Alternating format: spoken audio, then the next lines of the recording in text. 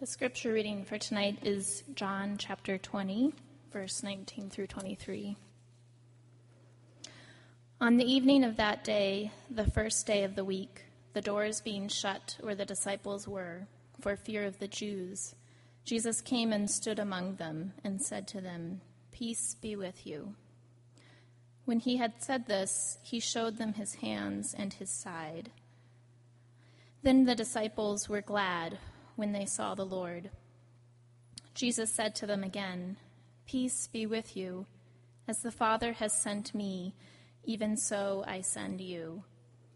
And when he had said this, he breathed on them and said to them, "Receive the Holy Spirit. If you forgive the sins of any, they are forgiven.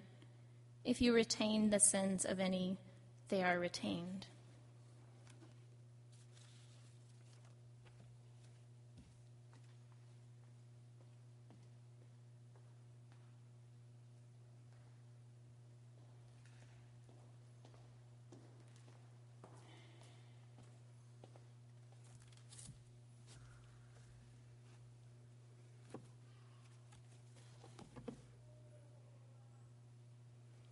It could be that the rise of the interwebs has completely changed things in regard to the introvert-extrovert issue.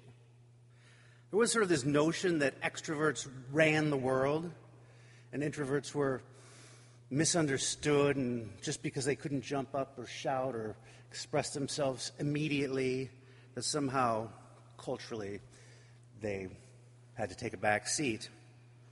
But now, since the loudest voices come from things you click on, the notion is that the realm of the introvert, sitting, thinking, and writing thoughtfully, now introverts are beginning to rise to the top. I don't know how much you've read on the interwebs, but I don't think there's a lot of thoughtful typing going on. But nevertheless, doing a little research into it, I would read something, a definition of it. I was particularly looking for introvert, because I always like to insist that I am an introvert, and some people don't believe me, except those who know me best. But I don't know. I was trying to figure it out, thinking introvert, extrovert. So I was what actually is the definition of an introvert? And as I read through these different definitions, different articles, different studies, I began, I think, to be able to tell if that particular article was written by an introvert or an extrovert. For instance, this one, introvert, a person opposite of extrovert, a person who is energized by spending time alone, often found in their homes, libraries, quiet parks that not many know about, or other secluded places. Introverts like to think and be alone. Contrary to popular belief, not all introverts are shy. Some may have great social lives and love talking to their friends, but just need some time alone to recharge afterwards. The word introvert has negative connotations that need to be destroyed. Introverts are simply misunderstood because the majority of the population consists of extroverts. I bet a lot of you are nodding along thinking, yes, I think that is a very accurate definition of an introvert. But there's another one. This provides us with a lot of insight. Introvert, from the thesaurus, is a noun, a person who retreats mentally. Or brooder, an egoist, a loner, a narcissist, solitary, wallflower, autist, self-observer. I wonder who wrote that one. It's funny, our popular notion now, this idea of what is an introvert and what is an extrovert, is almost like culturally entirely based on the Myers-Briggs test. That is one of the continuums, right? Introvert, extrovert. And they cribbed their notion of introvert-extrovert from Carl Jung, who kind of began to describe it, and they took almost his definition, except they left out the part at the beginning where Jung specifically is referring to whether or not your sexual energy is directed inward or outward. But the rest of it made sense from them once they took that out. Yeah, we all know that definition, right? It's like an introvert. If you're an introvert, you get energy from being alone. If you're an extrovert, you get energy from being with other people. Sometimes you might find that both seem to be true and you're confused because, like everything, we know the world is black and white and you want to put yourself in a camp. Well, there's help on the interwebs. You may be an extrovert or you may be an introvert. You can take a test. This is very helpful to you. Let's see. Answer these questions along. You might be an introvert if you find small talk incredibly cumbersome. You go to parties not to meet new people, but to talk to your friends. You often feel alone in a crowd. Networking makes you feel like a phony. You've been called too intense or too thoughtful. You're easily distracted. Downtime doesn't feel unproductive to you. You start to shut down after you've been active for too long. You actively avoid any shows that might involve audience participation. That might just be an aversion to magic. You screen all your calls, even from your friends. You notice details in a way that others don't. You have a constantly running inner monologue. If you've just asked yourself, I wonder if I do, in your head. You are a writer. I wonder who wrote this. I think I didn't read all 23 of them, but it seems to me that the author of this had a mirror propped up in front of their computer and just simply described themselves. It's interesting whether you want to be an introvert or an extrovert. I mean, there seems to be like a lot at stake here. People want to claim that, no, the whole world is this way, but I'm this way.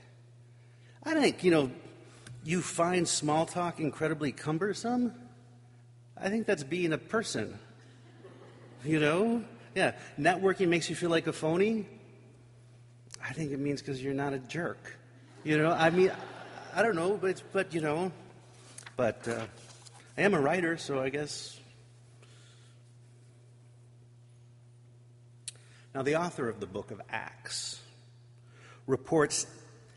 describes the giving of the Holy Spirit in a very extroverted way, a very dramatic way. Jesus' disciples had just seen Jesus ascend into the sky, and then a rushing wind and tongues of fire come shooting back down through the sky and go all around them and enter them, and they start speaking in foreign languages and proclaiming the good news of God's reconciling love to everyone. And people are amazed. People are amazed and they believe, and thousands are added to their numbers, the book tells us. That is what the church calls Pentecost. And Pentecost is the Greek name for the Jewish festival of weeks, which celebrates the giving of the law of Moses on Sinai, which, if you remember your Hebrew Bible as much as you should, also came with a lot of rushing wind and fire. In Christianity, Pentecost is celebrated as the birth of the church. And it's celebrated with all kinds of enthusiasm, excitement, elation, if you will. The Spirit of God, of the living Christ, is given to humans.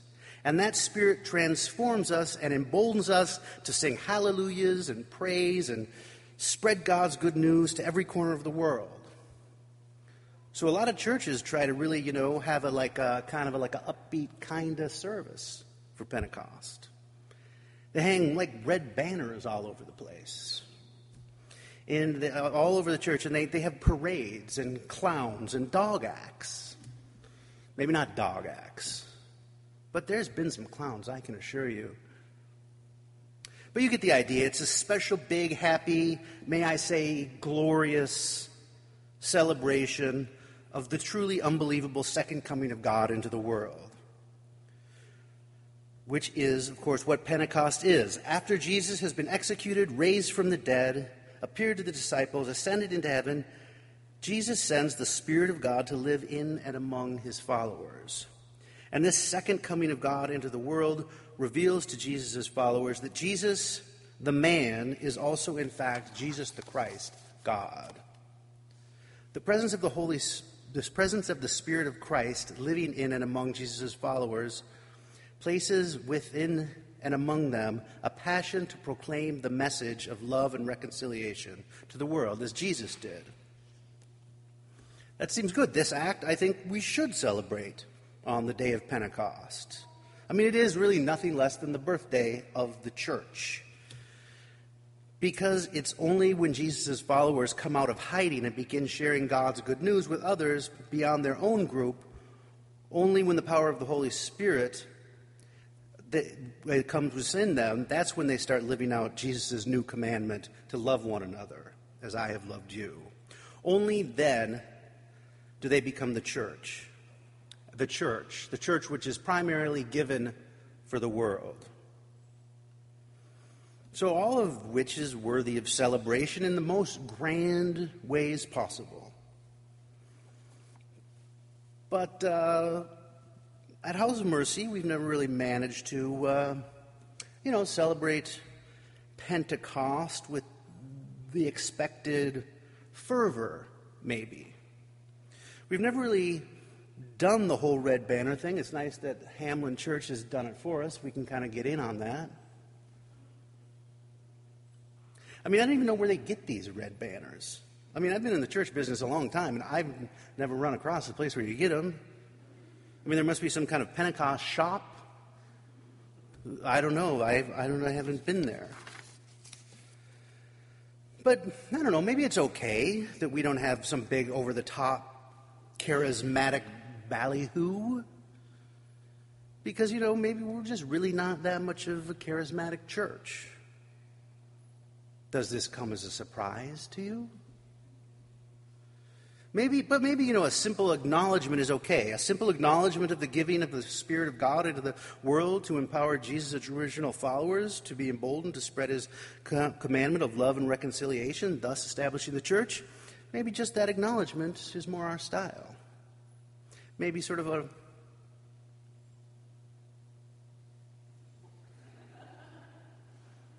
That's good. That's good. Maybe that's more like us. That's all we need. But I don't know. Maybe a little more emotion at Pentecost would be nice. Maybe we could do that. I suppose in the spirit of the day, I could try to deliver my ironic and cynical witticisms in a more charismatic manner. Or as the French say, charismatique manière. Maybe we could all be a little bit more praisey. Have a little bit more of a praisey attitude. I could, give it a try. Hallelujah to the Lord. Woohoo to Jesus. Holy Spirit Day. Feel free to join in. This is full out crazy praise time. Super hallelujah. Yankee hallelujah dandy. Halla-freaking-lujah. Maybe not. Maybe we're just not a charismatic church. Maybe you're just not a charismatic kind of people. We work with what we have here.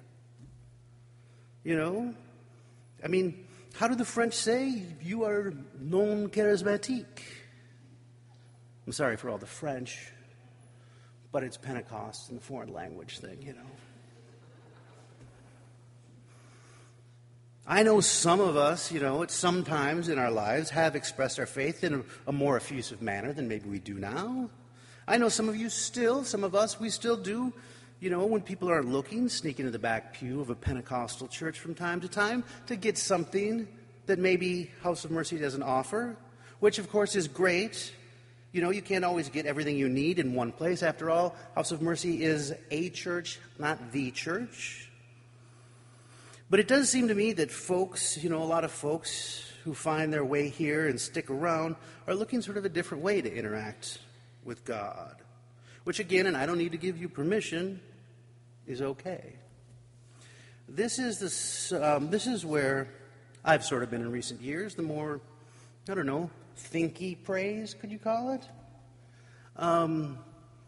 So, yeah.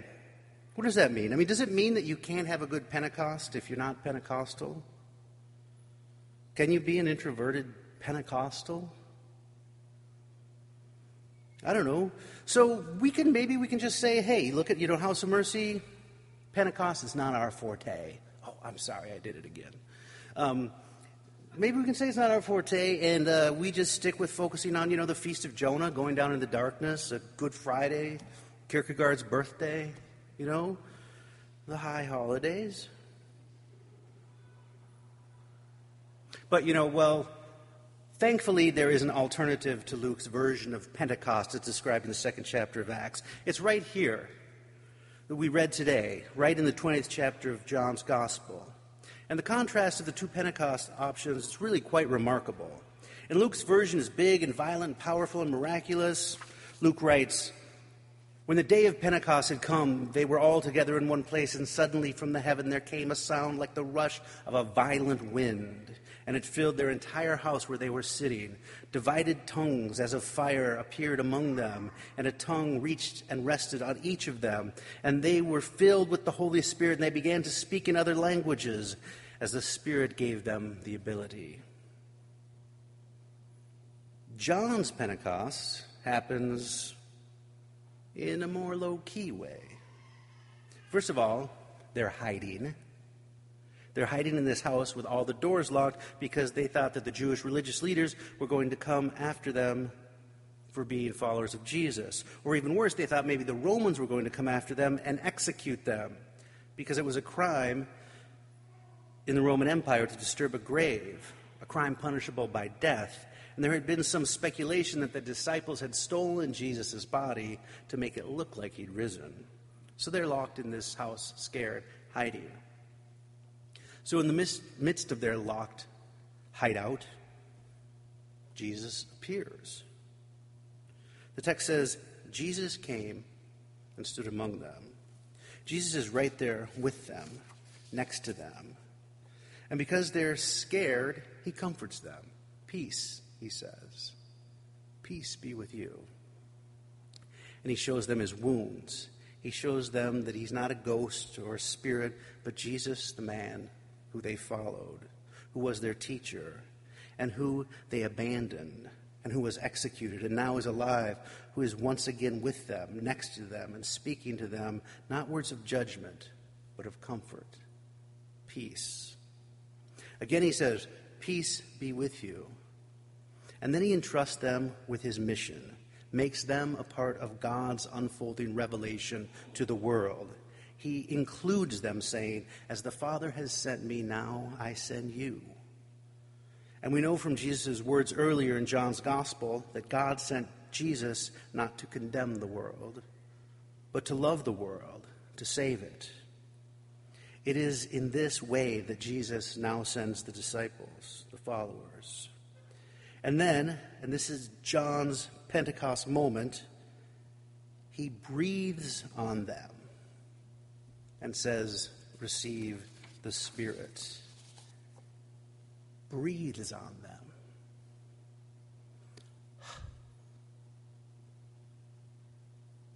This is not violent tongues of fire shooting down from heaven and flying all around the rooms and sounding like a tornado. It's a breath. Who breathes on you? How close do you have to be to feel somebody's breath on you? How well do you have to know someone to have them breathe on you and to not have it irritate you or concern you or creep you out or gross you out? Isn't this how we get sick? Isn't this the way germs are transmitted from one person to another? Isn't this the way disease is spread? This is infection. It's also very intimate It is holding someone you love and feeling their breath on your neck. It is intimate, and it's physical. It is a connection, almost a touch. Breath which comes out of the mouth of one living creature and can reach another living creature invisibly without removing the spatial distance between them. It is in this way God reveals God's self in John's Gospel. God's Spirit comes not down from heaven, but from within the same room, from next to you. Not in a loud and triumphant way, but as the sound and feel of a breath. It is God who comes to us, God who gives God's self to us as we inhale. We are infected with the love of God, with the ability to bring that love to others. Because Jesus gives the Spirit not for our own reassurance or comfort, but for others. In both Luke's and John's Pentecost, the Holy Spirit is given not to individuals in isolation, but given to the community of believers gathered together. The Spirit, as Jesus promises earlier, dwells in them and among them, so that they are able to love the world and one another as they have been loved, to breathe in and out together. This is not a distant God raining fire from above, but God who comes to us, God who comes so close that we breathe him in. That seems to me like good news. Can I get an amen?